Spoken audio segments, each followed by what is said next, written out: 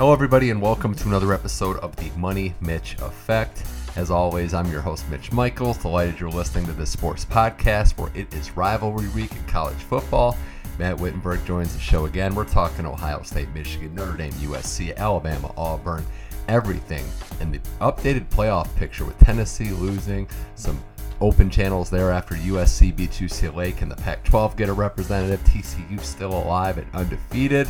Lots to break down the college football world with Matt Wittenberg. And then Ryan Souls joins the program to talk Patrick Mahomes' brilliance, another comeback. Him and Kelsey torch the Chargers again. We break down all the action in the NFL. The Eagles continue on. The Vikings get destroyed by the Cowboys. And we look at some games in this Thanksgiving slate, which actually isn't too bad. But it's Matt Wittenberg and Ryan Souls on the Money Mitch Effect. Let's start the show.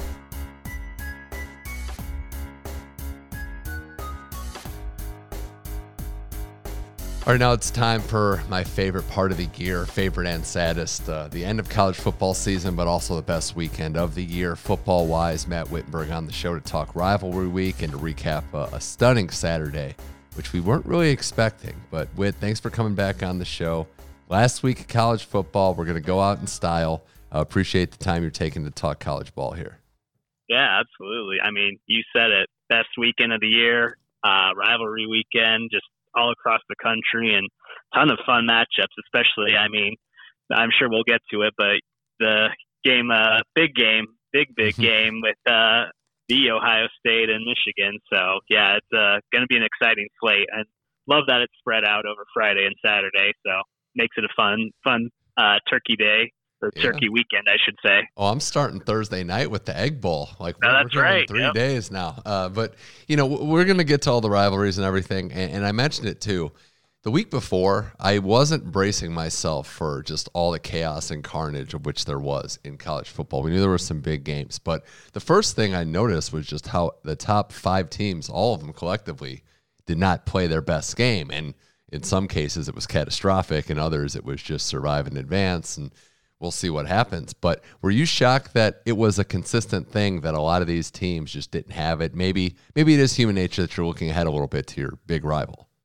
Yeah, I was definitely surprised that all 5 collectively struggled to different degrees, like you alluded to. But, I mean, you normally expect maybe 1 or 2 teams come out flat looking ahead to next weekend. I kind of thought that Michigan and Ohio State, if I had to pick out any teams that we're going to look flat, would be those 2, just because of what's at stake next week.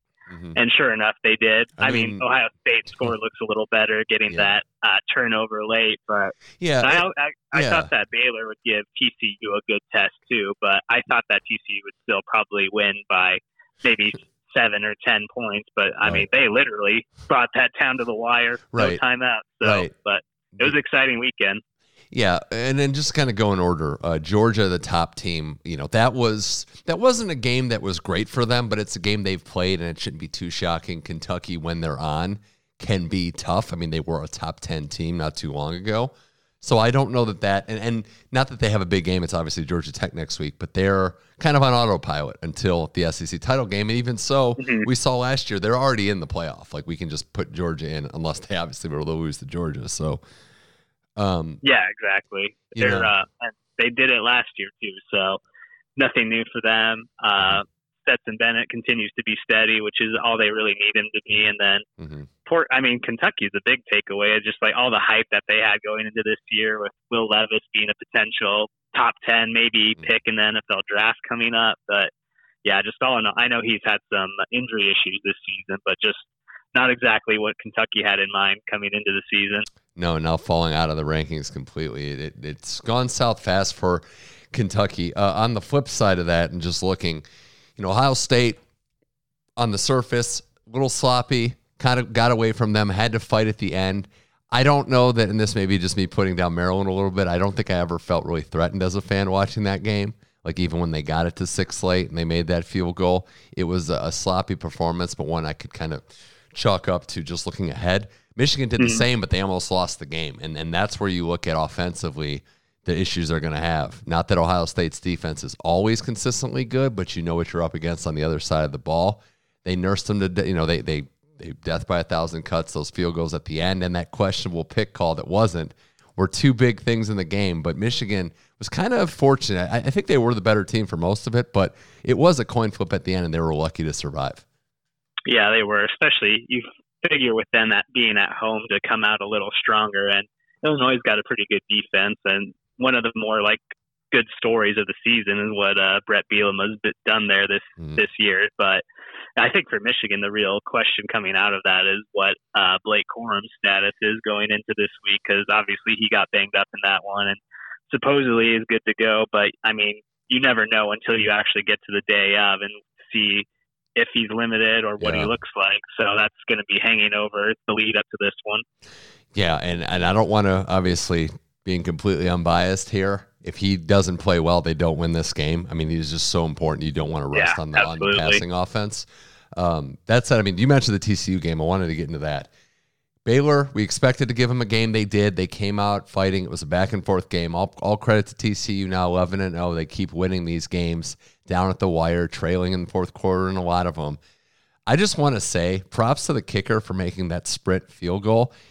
They did everything wrong offensively. If they would have lost this game, Sonny Dykes would have gotten destroyed, and deservedly so, in the media and in the press, not just for the final play, but for really that whole drive, not managing the clock. They're very fortunate that their kicker bailed them out, which it was a 40-plus yarder on a windy day. One of the more clutch kicks in pro or college I've seen in a long time. Yeah, with no timeout leading into it. It was basically couldn't the even ball line gets it up. Spotted and run out. Yeah, with literally the clock was ticking off, and then the guy didn't even take his like warm-up steps. He kicked it cold straight through. So, I mean, props to him. And then gutsy call. Obviously, Sonny Dykes said in the post-game interview that they practice that all the time. But, I mean, doing it in practice and doing it in a game are two completely different things. But, hey, I mean, credit to that whole field goal unit, though, for everyone getting lined up in the right spot, no one jumping or anything. And obviously the kicker for making it. And, yeah, the charm season continues. I mean, everyone says how it's only a matter of time before they get knocked off. But, I mean, they're running out of chances to get knocked off. There's 2 games left before they're in the playoffs. So, I know. Yeah, I mean, credit where credit's due on that. And Max Duggan continues to play really well. Yeah, that was very, very impressive survival skills by TCU. They are definitely the most battle-tested, I think you could say, of any of these teams in the hunt with what they've been through. Just Iowa State next week, followed by, it looks like a rematch with, is that official, by the way? Kansas State? Is that going to definitely? Not official, but looks that way. Yeah, okay. Exactly. So the big upset was the Tennessee Volunteers. Man, what a brutal loss. And they were sitting, I don't want to say pretty, but they were sitting pretty good, given if they would have won out. They would have looked pretty good for a 4 seed, depending on if craziness would have happened. But just to get completely dismantled by Spencer Rattler in South Carolina, a South Carolina team who put up exactly 10 points against Mizzou about a month ago, and now they're putting 60-plus points. I checked the stats. It's the biggest lopsided win for an unranked team versus a top 5 team in history. And the Hooker injury out for the season, out for his college career, now over with the ACL injury, just brutal. Just a brutal break for Tennessee, who, by the way, would have taken 10-2 gladly when the season started, but this is looking very sour and shows you why it's hard to just even win the games you're supposed to when the pressure mounts.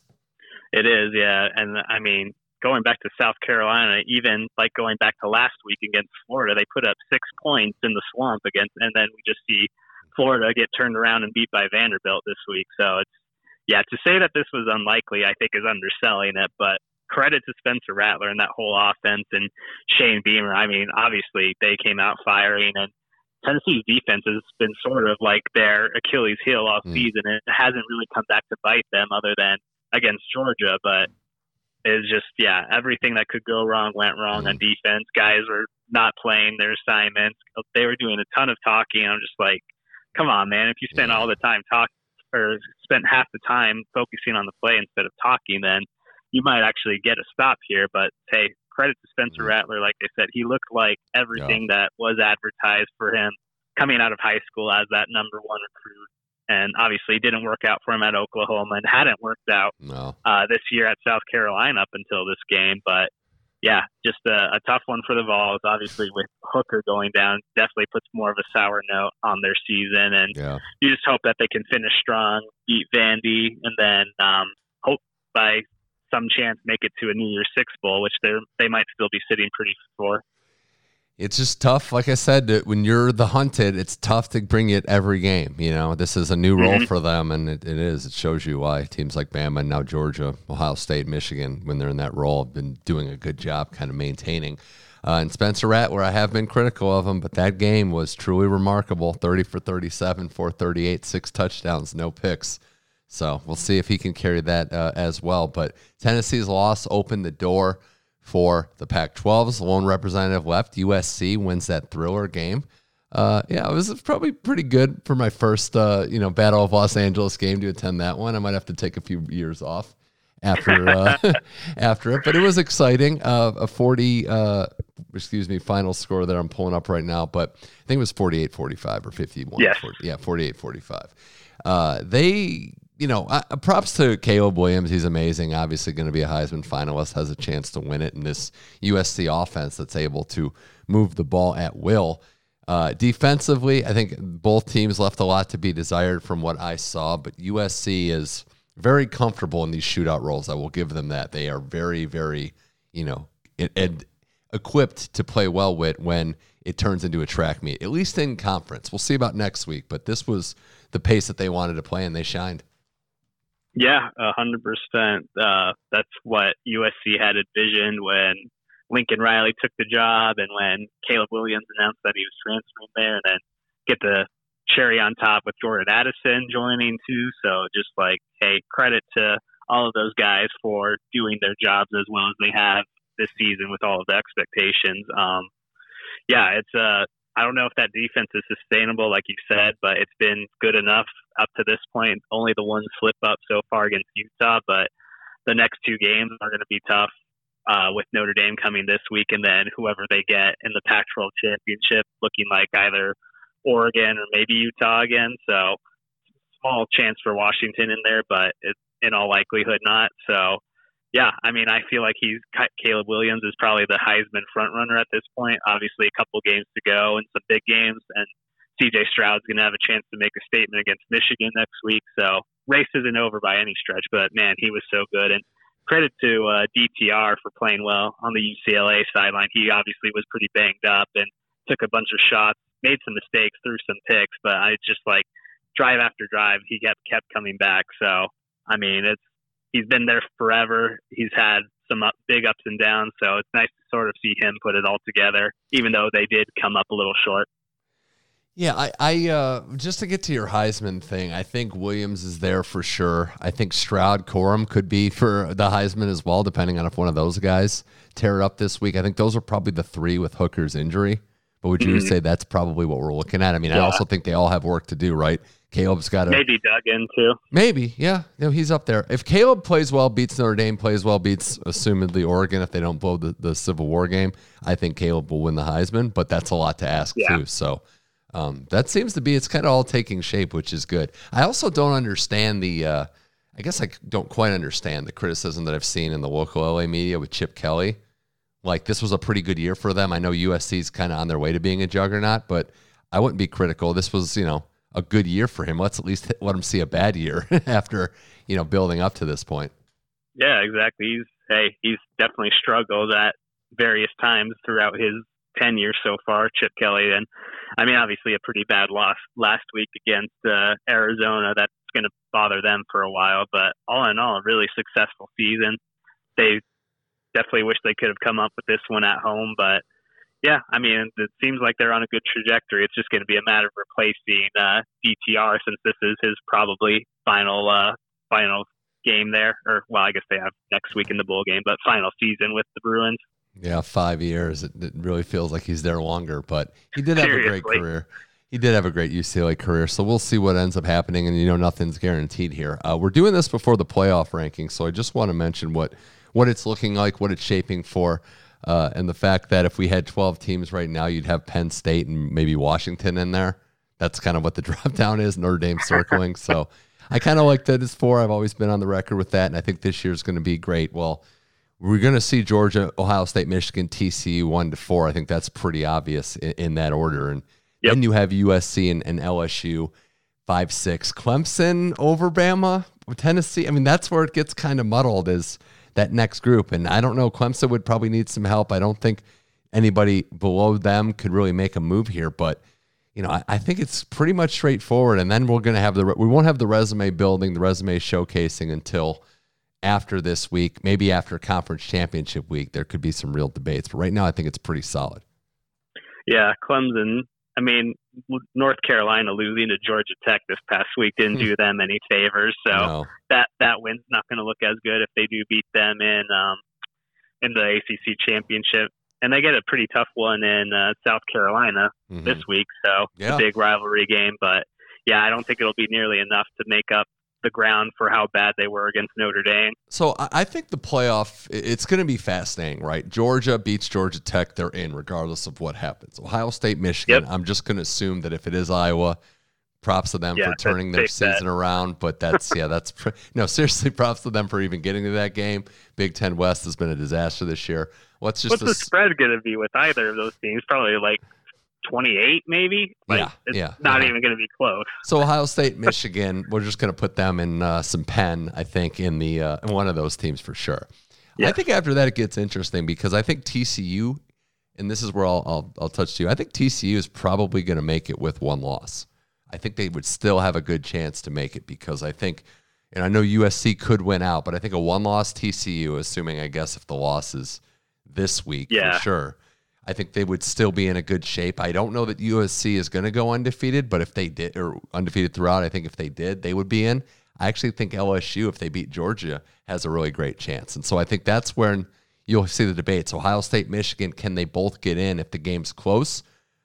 Again, unbiasedly, I think Ohio State has a better resume, and I think Michigan's going to be the team that might not get in over a one-loss TCU or certainly a one-loss USC team if they complete this hat trick. So, no, probably not. Especially if, either of those teams, TCU and USC, would have a conference championship on their resume compared to, in this case, Michigan team that wouldn't have even played for their conference championship. So, that seems like an uphill battle. Notre Dame doing better is helping Ohio State. I think Clemson's going to need a lot of help, and I think LSU, if they win out, I could see them getting in over a one-loss USC. That's a tough one. I think they would get in over a one-loss Michigan. TCU, tough. I mean, that's when we're really going to have to see. If LSU can find a way to beat Georgia, I know the loss to Tennessee and Florida State were bad, but that's Bama and Georgia in the same year. Mm-hmm. Yeah, and Georgia and Atlanta. And then, TCU would have, if the TCU loses to Iowa State, that is going to really ding them, even if they do end up beating Kansas State like the week after to win the Big 12. But that'll be an ugly blemish on their resume. Yeah, it's like the pecking order. A one-loss TCU team would be below a one-loss USC team, but might be better than a one-loss Michigan. It's going to be tough. I don't know how this is going to shake down. But Matt Wittenberg here on the Money Mitch Effect. Let's talk rivalry week games, some spreads. I mentioned it Thursday night. Me and our guy Sean Sullivan, who's having a rough one in Qatar, working for the World Cup after Tennessee, and then after the draw today against Wales. But we were on the front line for this Egg Bowl, having a lot of stakes, and this is one of the better ones in recent memory. Ole Miss taking on Mississippi State, Thanksgiving night. Ole Miss at home, minus 2.5-point favorites. I kind of like Lane here in this game. I do. I think Ole Miss is going to do pretty well. I know this is a rivalry game. It's tough to gauge, but I do think the defense has been playing better. They had a chance to beat Bama. The only thing that would scare me is if if Lane's out the door and looking at that offense job. That's where I'm coming from. I think that's all but a given to happen, and they looked terrible against Arkansas last week. So I think that the writing's on the wall for this. I feel like Mississippi State comes in, gets the upset, wins outright. Obviously. Yeah. Will Rogers plays really well. Mike Leach is good in rivalry games. So I think that the Bulldogs pull this one off in this year's Egg Bowl, and then Ole Miss is looking for a new coach come the first week of December. I know Mississippi State, though. I don't know if I have the trust in them based on how they've done in some big games, but it's going to be exciting. And then the coaching carousel is going to start maybe after this game, after Thanksgiving dinner, after we feast. It's just going to be time to check the coaching monitor. What do you think about the Texas Longhorns, who've really shown me very little in a big game, being 8.5-point favorites against Baylor at home? Yeah, I mean, Baylor put up a lot of fight against TCU last week, but other than that, they haven't been particularly strong this year.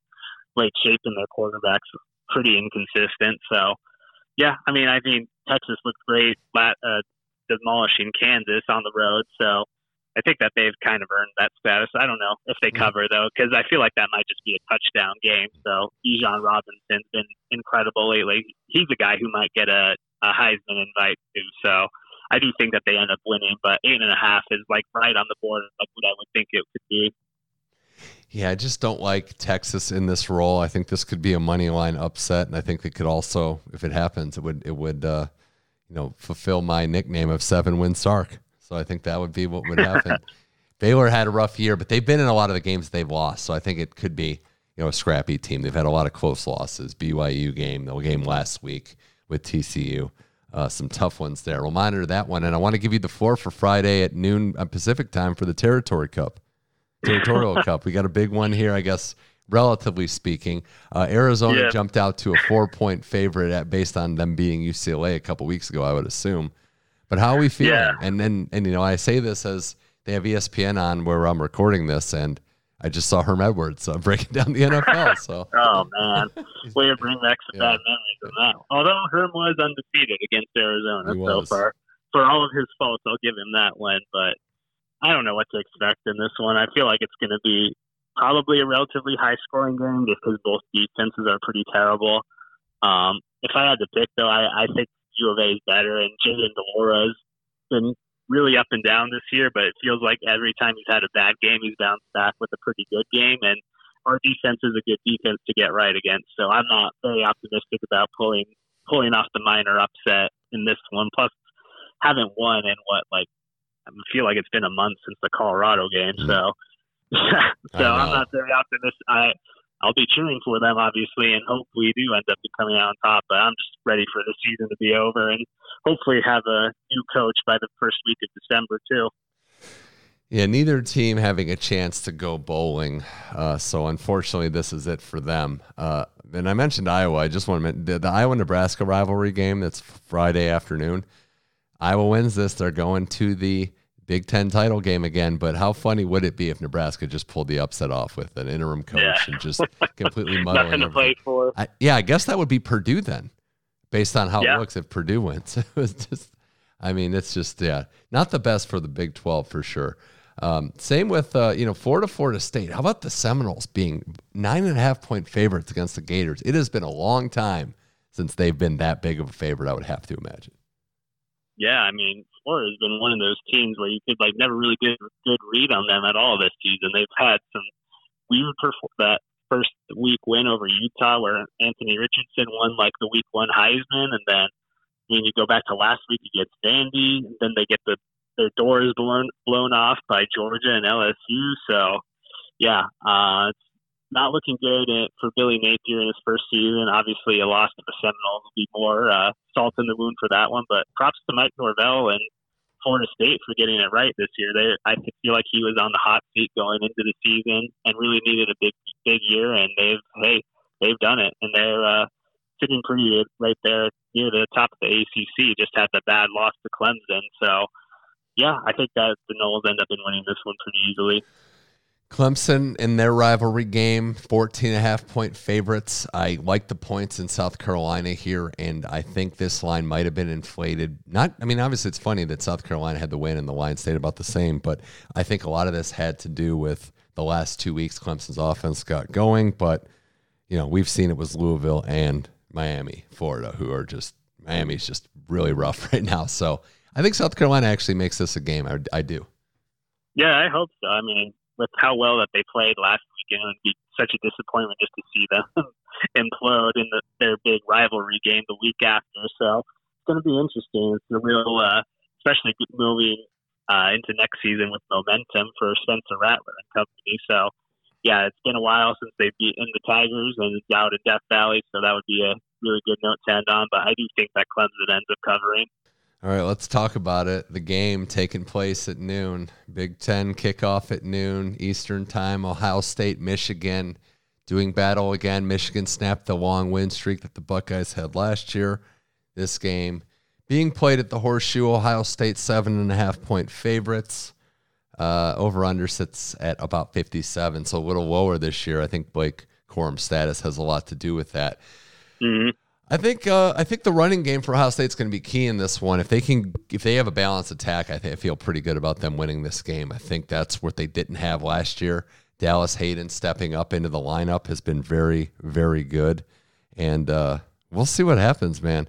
I honestly think that this could be the C.J. Stroud game that he didn't have last year, and I like the Buckeyes. I'm feeling pretty good. I think they're going to win this game, and I think they're going to cover the spread, and I feel pretty good about it. I'll say 37-20. I'll go there. Oh, wow. It's a pretty comfortable margin then. So yeah, I'm feeling good today.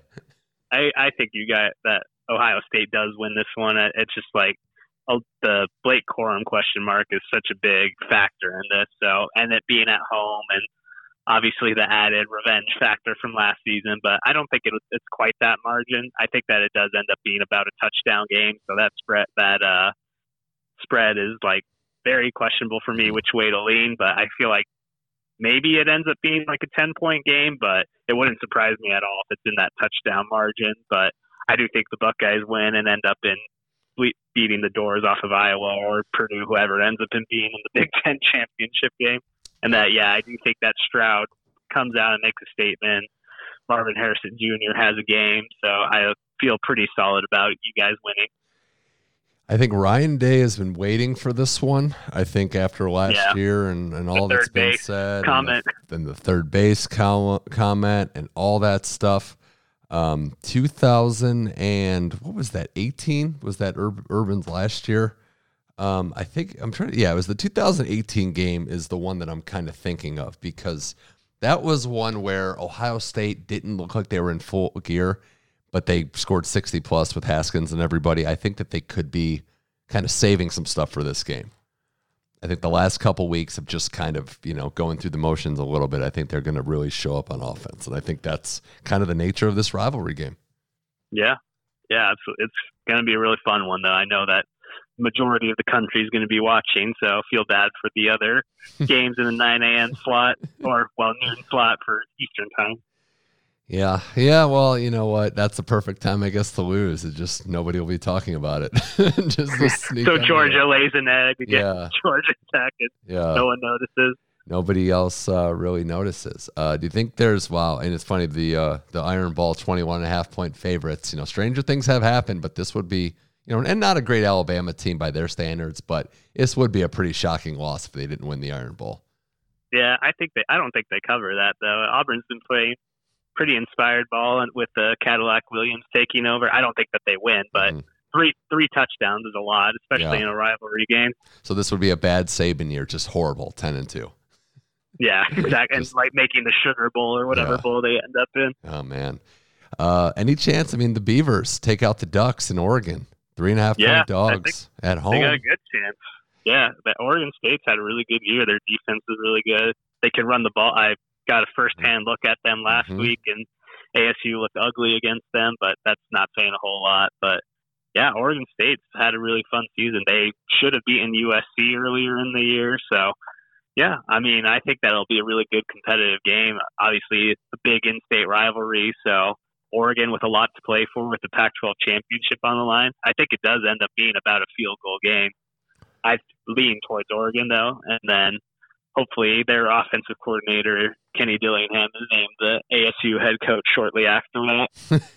Yeah, that's what you want. That's what you need. Any chance that TCU is in any danger? About 10 points at home, favored against Iowa State.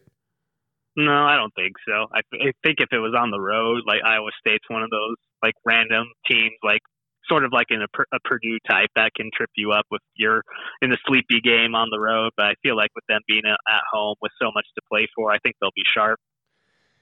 I would imagine that they're fine, but I do get some vibes that they play up and down to the competition. They just never really win comfortably. So I would love to see the rematch against K-State. I think if K-State's QB doesn't get hurt in that game, it could have gone differently, and that should be, and I was forecasting on that line's probably going to be a pick 'em if it happens. So I think it'll be a very, very fun game to kind of watch. Then I guess we could. I think that's pretty much. I guess A&M is only 10-point favorites of dogs at home, which is funny, given how bad it's been for Jimbo and company. I mean, there was like nobody in the stadium last week. Yeah. Man, that would be what a way to end the season for them if they somehow end up upsetting LSU in their building, in College Station, I should say. It'd be, the one highlight of a pretty dismal year, and then that buyout shrinks just a little bit going into next year. So who knows?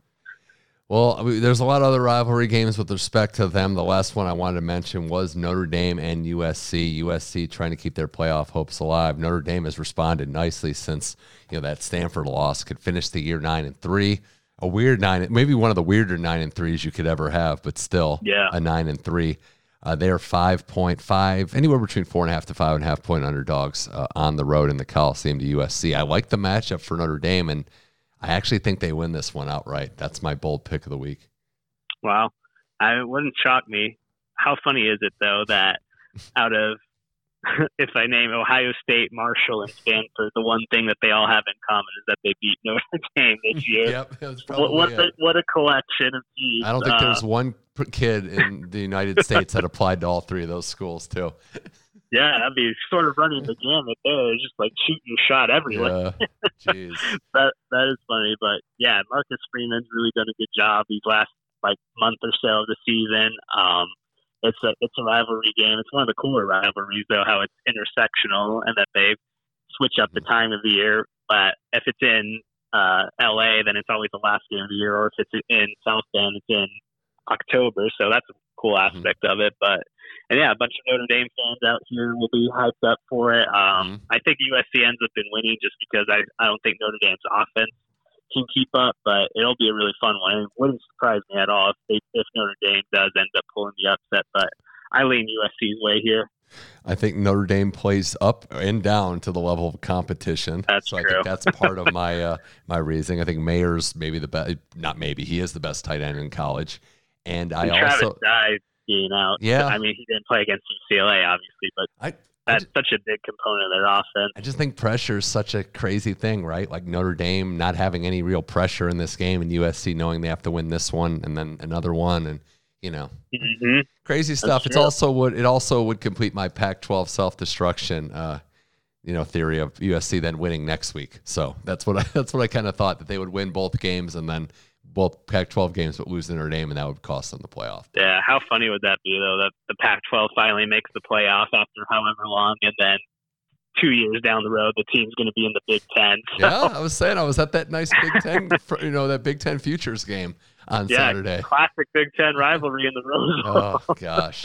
Well, Matt Wittenberg, this has been a blast as always. College football season reaching its conclusion. Last thing, how do you think it'll shoot your shot, the playoff? Who are the 4 teams going to be? Let's go Georgia, Ohio State. I think TCU gets it done and goes undefeated.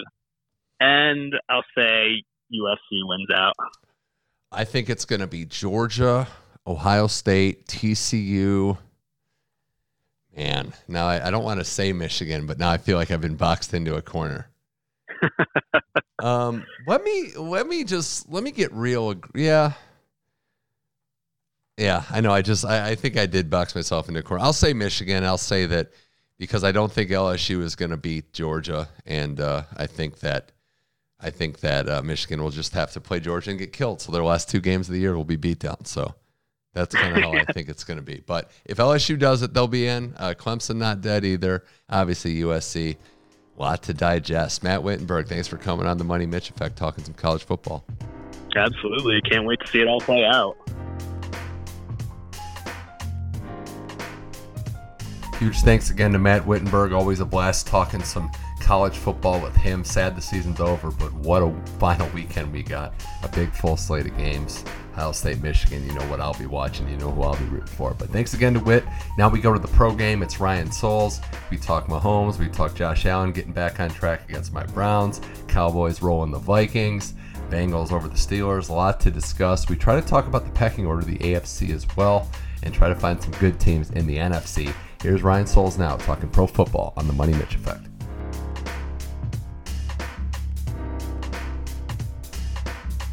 All right, now on the Money Mitch Effect, talking pro football, talking a lot of NFL action, a lot to discuss. some new faces, some old faces, but a familiar one on this show, Ryan Souls. Welcome to the Money Mitch Effect, Ryan. And it's been a minute, but maybe we're starting to see some semblance of a pecking order in the NFL. Yeah, I mean, happy to be here, bro. And I think we are. I don't think anybody is dominant head and shoulders, but we are starting to see some teams break away from the pack, and it's going to be an interesting back half. It's got to be the Chiefs, though, right? Like, let's start there. And I know all due respect to your Eagles, which we'll get to in a second, but I know they're not a perfect team. The defense is okay, but Mahomes is the guy now. He's clearly the guy, the best in the league, and I think this is the first, oddly enough, as good as he's been, I think this is the first time where I just don't know that he has a true equal at the moment. And that Chargers game, the comeback that he led, it almost felt like it was expected. I don't know what the Chargers did to piss off Travis Kelce, but he always destroys them every time they play. And realistically, Ryan, one of the stats that jumps out at me, 14 straight division road wins for the Chiefs is just insane. And the only one that is more than that all time is Joe Montana had 20 against the NFC West back in the day. But what Mahomes does for this team, and you could change pieces. Hardman didn't play. Pacheco's the running back now. There's injuries across the board. He just plays. He makes big plays, and he completes comebacks, and he's done it again. And I think the Chiefs, of all the teams, they're the only ones that I would feel pretty certain that they're going to make a deep run. Like, that was to be the only upset, Ryan, that would actually shock me. Yeah, I agree, and you literally took the words right out of my mouth. Like, we're lockstep here because, at the beginning of the season, I was definitely one with a bunch of other people, I'm sure, saying how much they were going to miss Tyreek Hill in this offense. And Patrick Mahomes has just shown he is the best quarterback in football. This is going to, I don't know if we'll look back and do this, but, you and I spending time, all of college together and getting to kind of watch that time period kind of together in person. It really reminds me of young LeBron in Cleveland, when I don't know if his peers in the media were ready to recognize him as the best player in the league, but most of us knew. You could argue, but it's him. And I think we're about to be looking at that for the next 10 years with Patrick Mahomes, where, you could really make the argument that, he's the best player in football. I'm one specifically not to put that on the quarterback all the time, but the stuff that this guy does, man, it's ridiculous.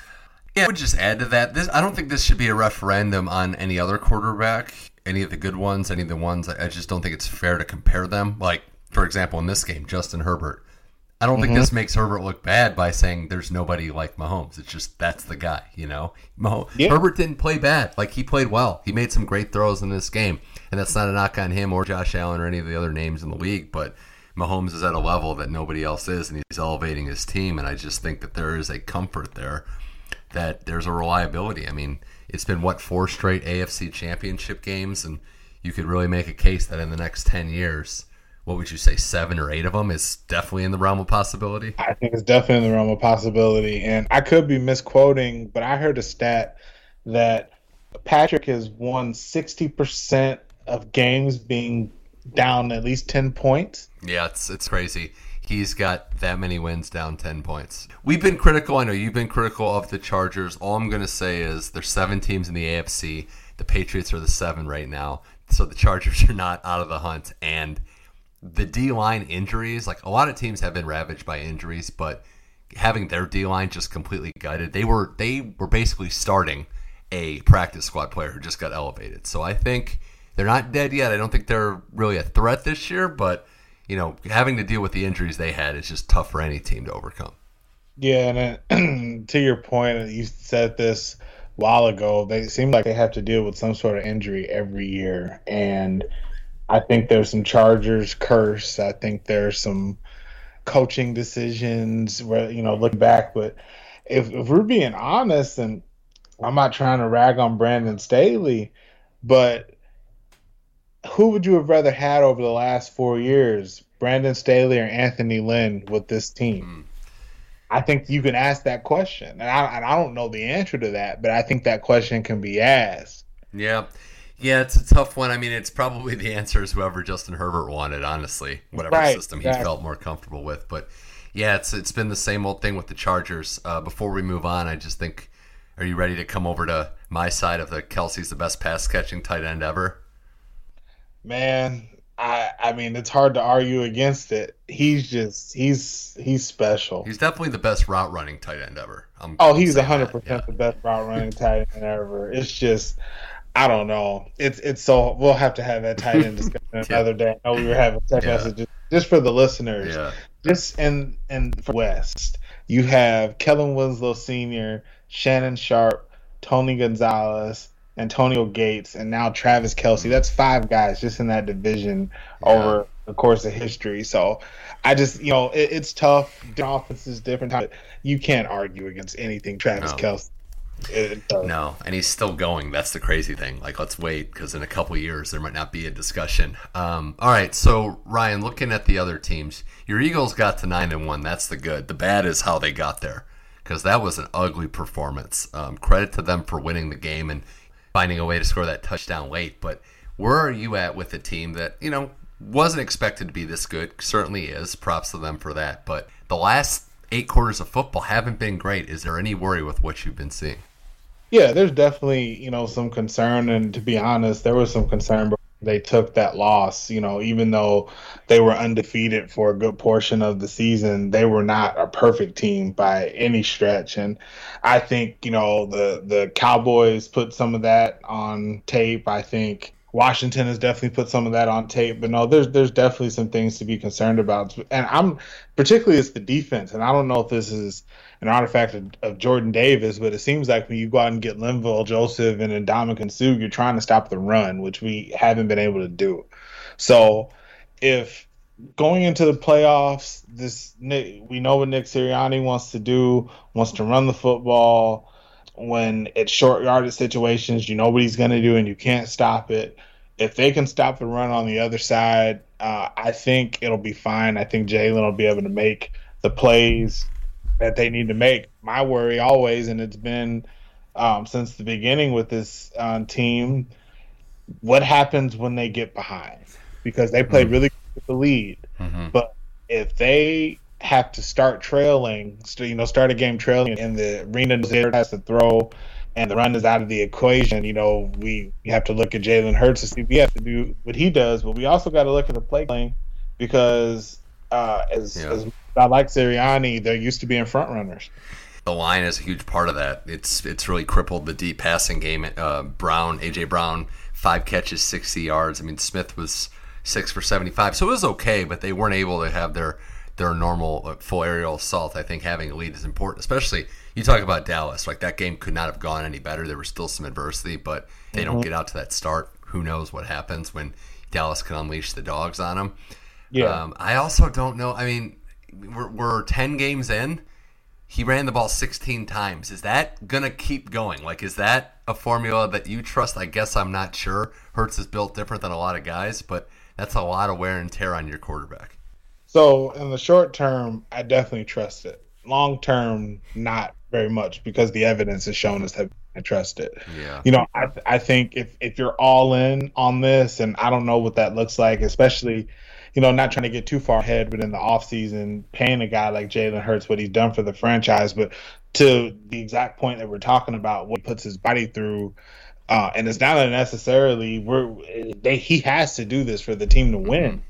Yeah. I think in the short term, stopping these, 6-attack offense is live in the run game and the pass game. They're as dangerous as anybody, but long term, I have no idea. It's very possible too that this is the best division in football, which is insane to think of some world beaters as well, and at least on the defensive side of the ball in some of those teams. But I think this was kind of shocking that we'd be having this conversation when preseason we're like, okay, Dallas or Philly, one team has to win the division. But I know the Giants lost to the Lions, and they're really beat up. They're still 7-3, so let's understand this is year 1 for Brian Daboll with a lot of injuries.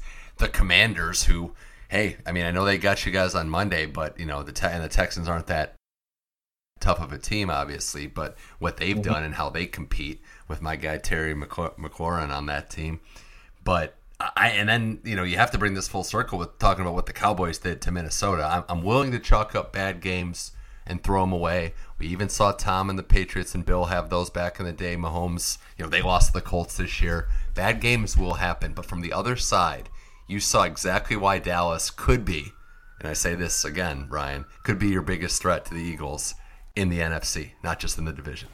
Absolutely, and real quick, because I'm going to talk about Dallas, but to that exact point, I think that's why you can say the opposite about Minnesota, just looking at them through this year, why nobody's really feared them.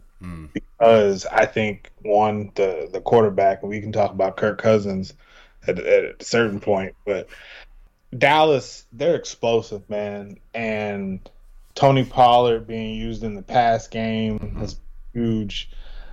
They have the defensive personnel and the speed to keep up with Jalen Hurts and coaching on both sides.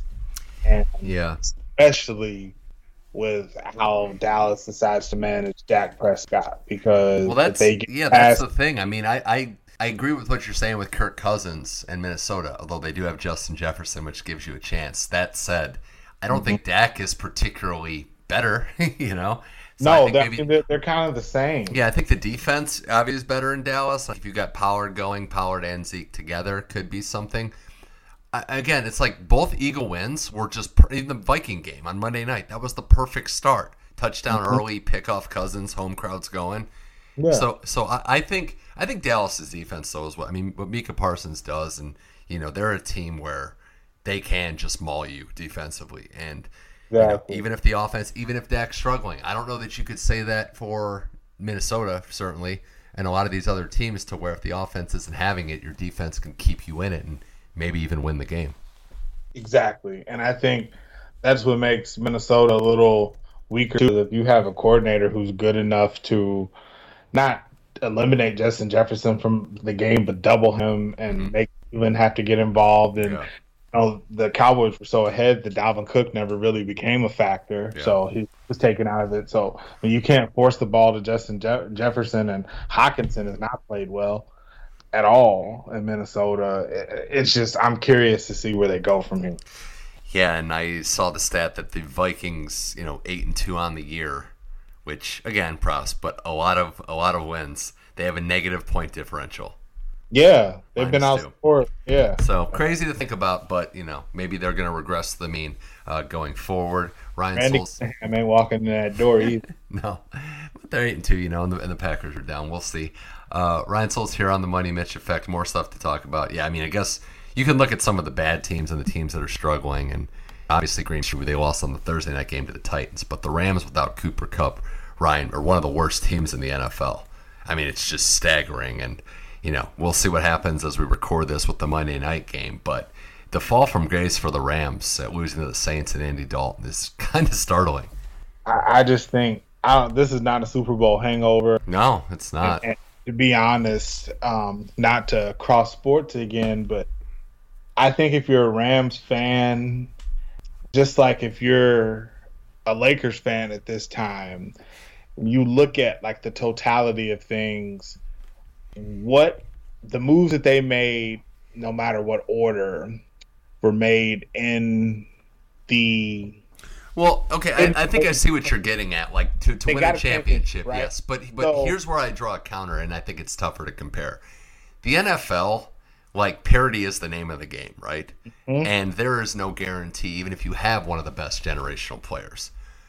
I think the NBA, and that's where this is where I'll just go tread some water a little bit, but if you have LeBron and Anthony Davis, assuming that they're healthy and they could play, which isn't a guarantee anymore, but you're going to be in the mix, right? Like, you don't have to sell the farm, you would think, because you could be sacrificing the future where more championships are profitable down the road. But in the NFL, like, I get it more in the NFL because this is it. You have a short window. It could be here today, gone tomorrow, and I actually understand it more. It's probably why it doesn't happen, because it's harder to do. It's harder to find all these pieces and make the picks trades work. Yeah, it's harder to do, and actually it would almost make more sense in the NFL, because if you could just look at what the Eagles do on a smaller scale, how they can consistently add defensive line talent so they can build strength on strength. So when you have Fletcher Cox leaving the game and a fresh Ndamukong Suh is entering the game, you don't give up anything on that part. And I think going back to the Rams, what's going to happen is now, like, fans aside, there's going to have to be a bunch of decisions made on, okay, Stafford, can you protect Stafford for one? Because if you can't protect him, I think he would just retire or he's going to get played out of the game, unfortunately. And then I feel like, and I brought this up to you via text, Aaron Donald's probably going to retire, but you got to see what you can get for Jalen Ramsey. And because at this point, you're not going to win anymore, and you don't have any go for the future either. I don't know what the trade market is for veterans, as good as they are like this. Like what's the return and what's 50 cents on a dollar versus full market value? It's tough. I would just bring it full circle with this because I think their future without having the picks is going to be rough in the years to come. Would you rather be the Rams or the Denver Broncos? Man, that's tough because the Broncos, this might be the worst quarterback contract ever.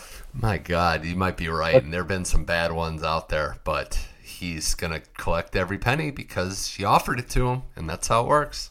Exactly. So, to be honest, that's a really good question. I don't know who I'd rather be and I don't know if you want to jump to the Broncos, but this is obviously more than just a Nathaniel Hackett problem, of course, and whatever's done, I imagine they're going to fire him. I think because like that Raiders-Broncos game was actually interesting, and I'm more cautious on one-and-dones. I think first years, we have to assume it's going to be rocky. The Raiders aren't having a great year, but when I saw how Carr was emotional last week when they lost, and they've played in a lot of games, they've blown a lot of it, very dumb decisions and plays. But there wasn't a time. They can't be nobody, but they beat the Broncos twice. Well, the thing is, the thing being, when it's bad, I want to see, kind of like the Chicago Bears, right? I want to see glimpses of, this could be maybe something. There's no guarantee, obviously. So I'm not saying there's a lot of hope, but I could say that there's, Devontae Adams has kind of gone off when they've gotten him the ball, and in Chicago, Fields is running around doing pretty well. But it's like in Denver, there's no hope. It's void of hope, and that's where I think there is the levels to just how bad it could get. Yeah, and I think the one thing two things with Las Vegas. I think Josh McDaniels, maybe what he does on offense needs more than a full season to set into all the talent that they have to figure it out. I think that could be part of it too, because he exactly hasn't been perfect in his head coaching, career. And then I think second, they got to figure out the draft too, because that's the thing. They've been cutting players that the previous regime messed up horribly. Exactly. So I'll give them a break on that, because these players that they're getting rid of, that was the old regime. It was brutal. It's going to go down as one of the worst. They're literally cutting first round picks. Exactly. And then I don't know. I have to see. I haven't looked at the draft board, but I don't know if they're going to be in play for any of these quarterbacks. But it doesn't look like Derek Carr is going to be there. And I'm just because this offense seems ready made to still be successful with everyone healthy. Yeah. Can I tell you though? You talked about the quarterbacks. I'm kind of talking myself into how fun it would be if my guy C.J. Stroud goes to Lions and plays with St. Brown, Jameson Williams coming off injury. Could be a fun little offense there. That could be fun. It really could be, to be honest. Yeah. But yeah, I see what you're saying. I mean, it's a tough situation. One last thing before we kind of look at some of the matchups going forward. The AFC pecking order mentioned the Chiefs. The Bills beat my Browns, just having a brutal year, but to be expected in a lot of ways. But Bills up. The Dolphins were off this week. The other two teams, the Bengals and the Ravens, kind of getting on track. How do you see the pecking order? I don't even want to mention that Jets-Patriots game. It was just horrible to watch. Yeah. But the rest of the AFC, how do you kind of, obviously the Chiefs in the top spot, how do you see it at this moment? Okay, I'm going to say that, and then I got something about the Jets. But okay, yeah. So I think, obviously, as we mentioned before, the Chiefs are kind of in the tier above everybody else in the AFC. Mm-hmm. And then I don't know what you're going to think about this, but to be honest, in that next tier, I think it's a grouping of a bunch of teams, including the Bills. And I think it's the Bills. I think it's the Dolphins. I think it's the Ravens. I think those would be the three teams. No Bengals, huh? No, I think. Well, their line is still suspect. Their defense is reliable, but they have that experience from just a year ago winning in Arrowhead that I think. I would say Ravens are my biggest enigma. Like, I don't know what to expect with them. Like, they're just kind of going through the motions.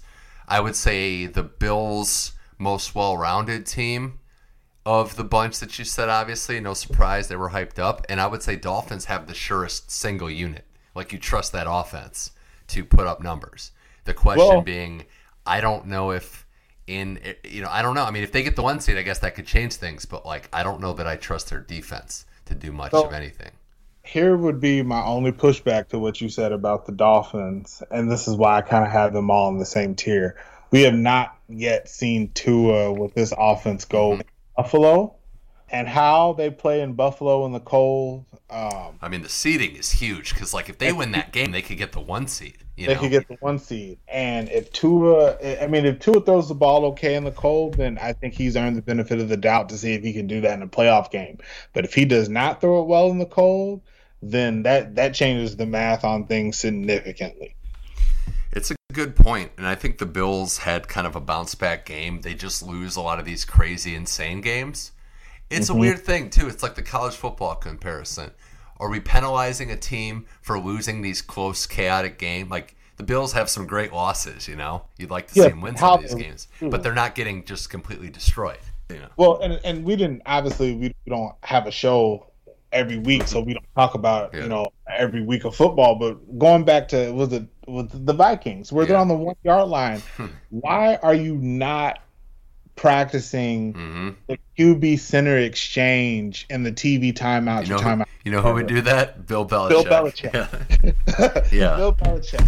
Like, that's the one Tuesdays are situational football days. Exactly. And I just stuff like that. And I don't know if this is true. And I've heard the Josh Allen, Brett Favre comparisons. I don't know if Josh Allen's going to rattle off 3 MVPs in a row, but that's a conversation for another day. But like Brett Favre, Josh Allen will throw the ball to the other team. Sometimes they catch it. Yeah, and it's true. I mean, I think you could say that about a lot of QBs. Obviously, Mahomes is in that rare area. Tua's had some that have been dangerous throws that have been dropped.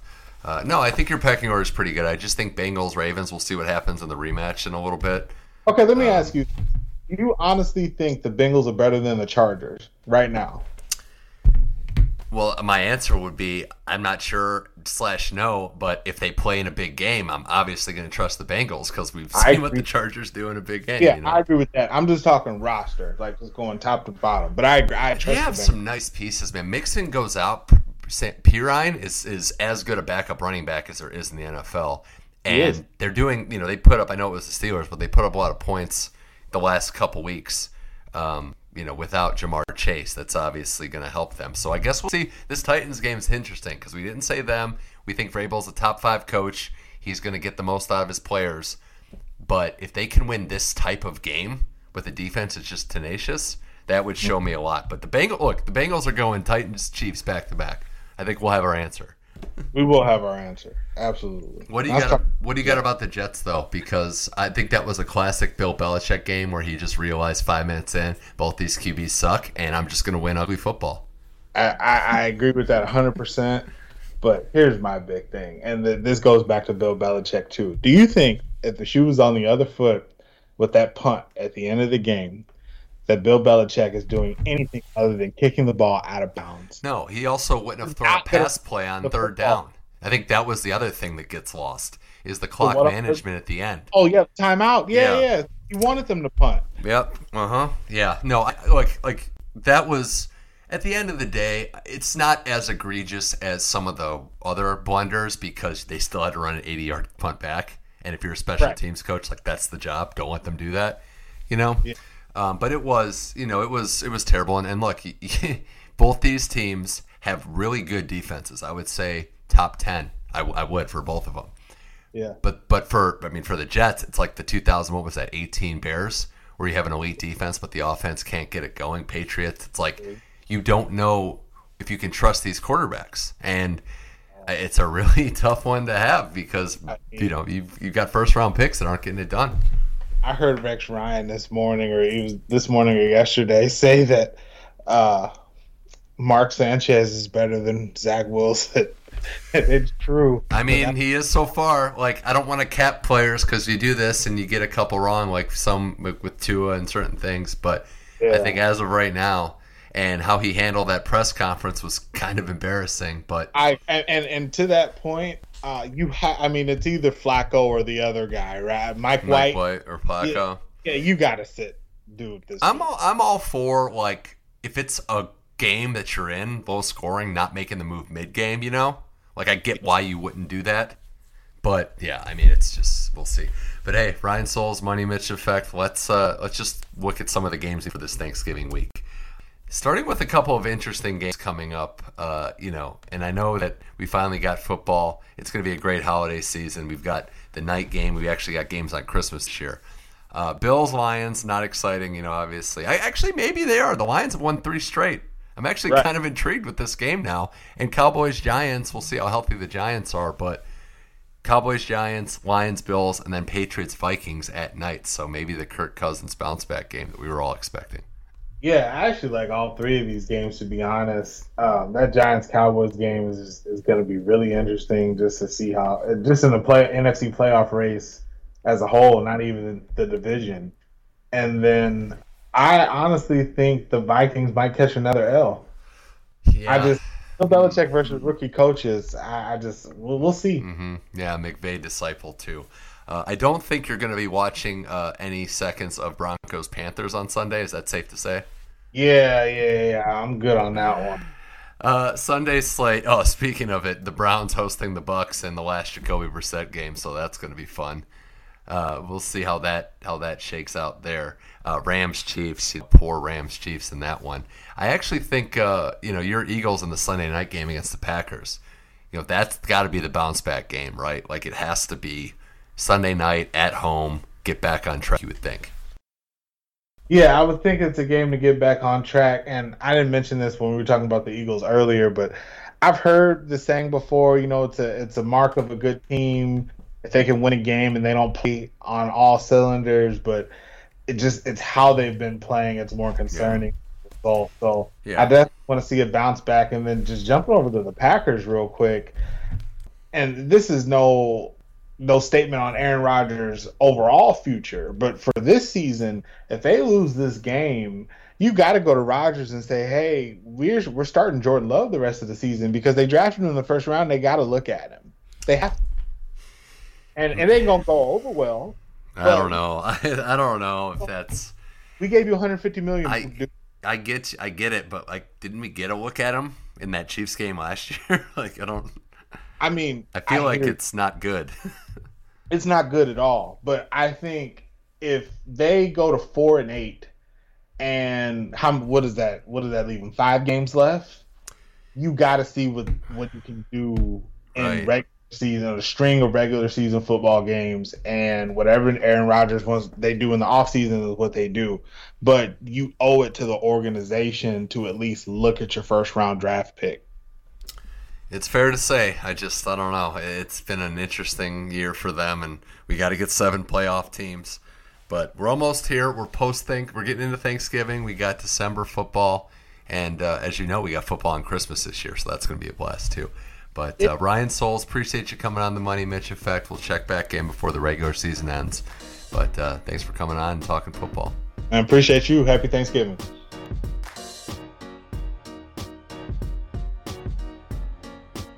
Thanks to Ryan Souls, thanks to Matt Wittenberg, and thanks to everybody out there for listening to this episode of The Money Mitch Effect, which can be found on SoundCloud, iTunes, and Google Play. Just search Money Mitch Effect, and it pops right up. We'll be back next week to talk more college football. We'll recap what we're looking at going into Conference Championship weekend, talk some NFL, hockey update, of course. And as a reminder, you can follow me on Twitter at MoneyMitchM21 and check out the Money Mitch Effect Facebook page for more special content there as well. Thanks to the guests. Thanks to everybody out there for listening. My name is Mitch Michaels. This was the Money Mitch Effect. Until next time, keep enjoying sports.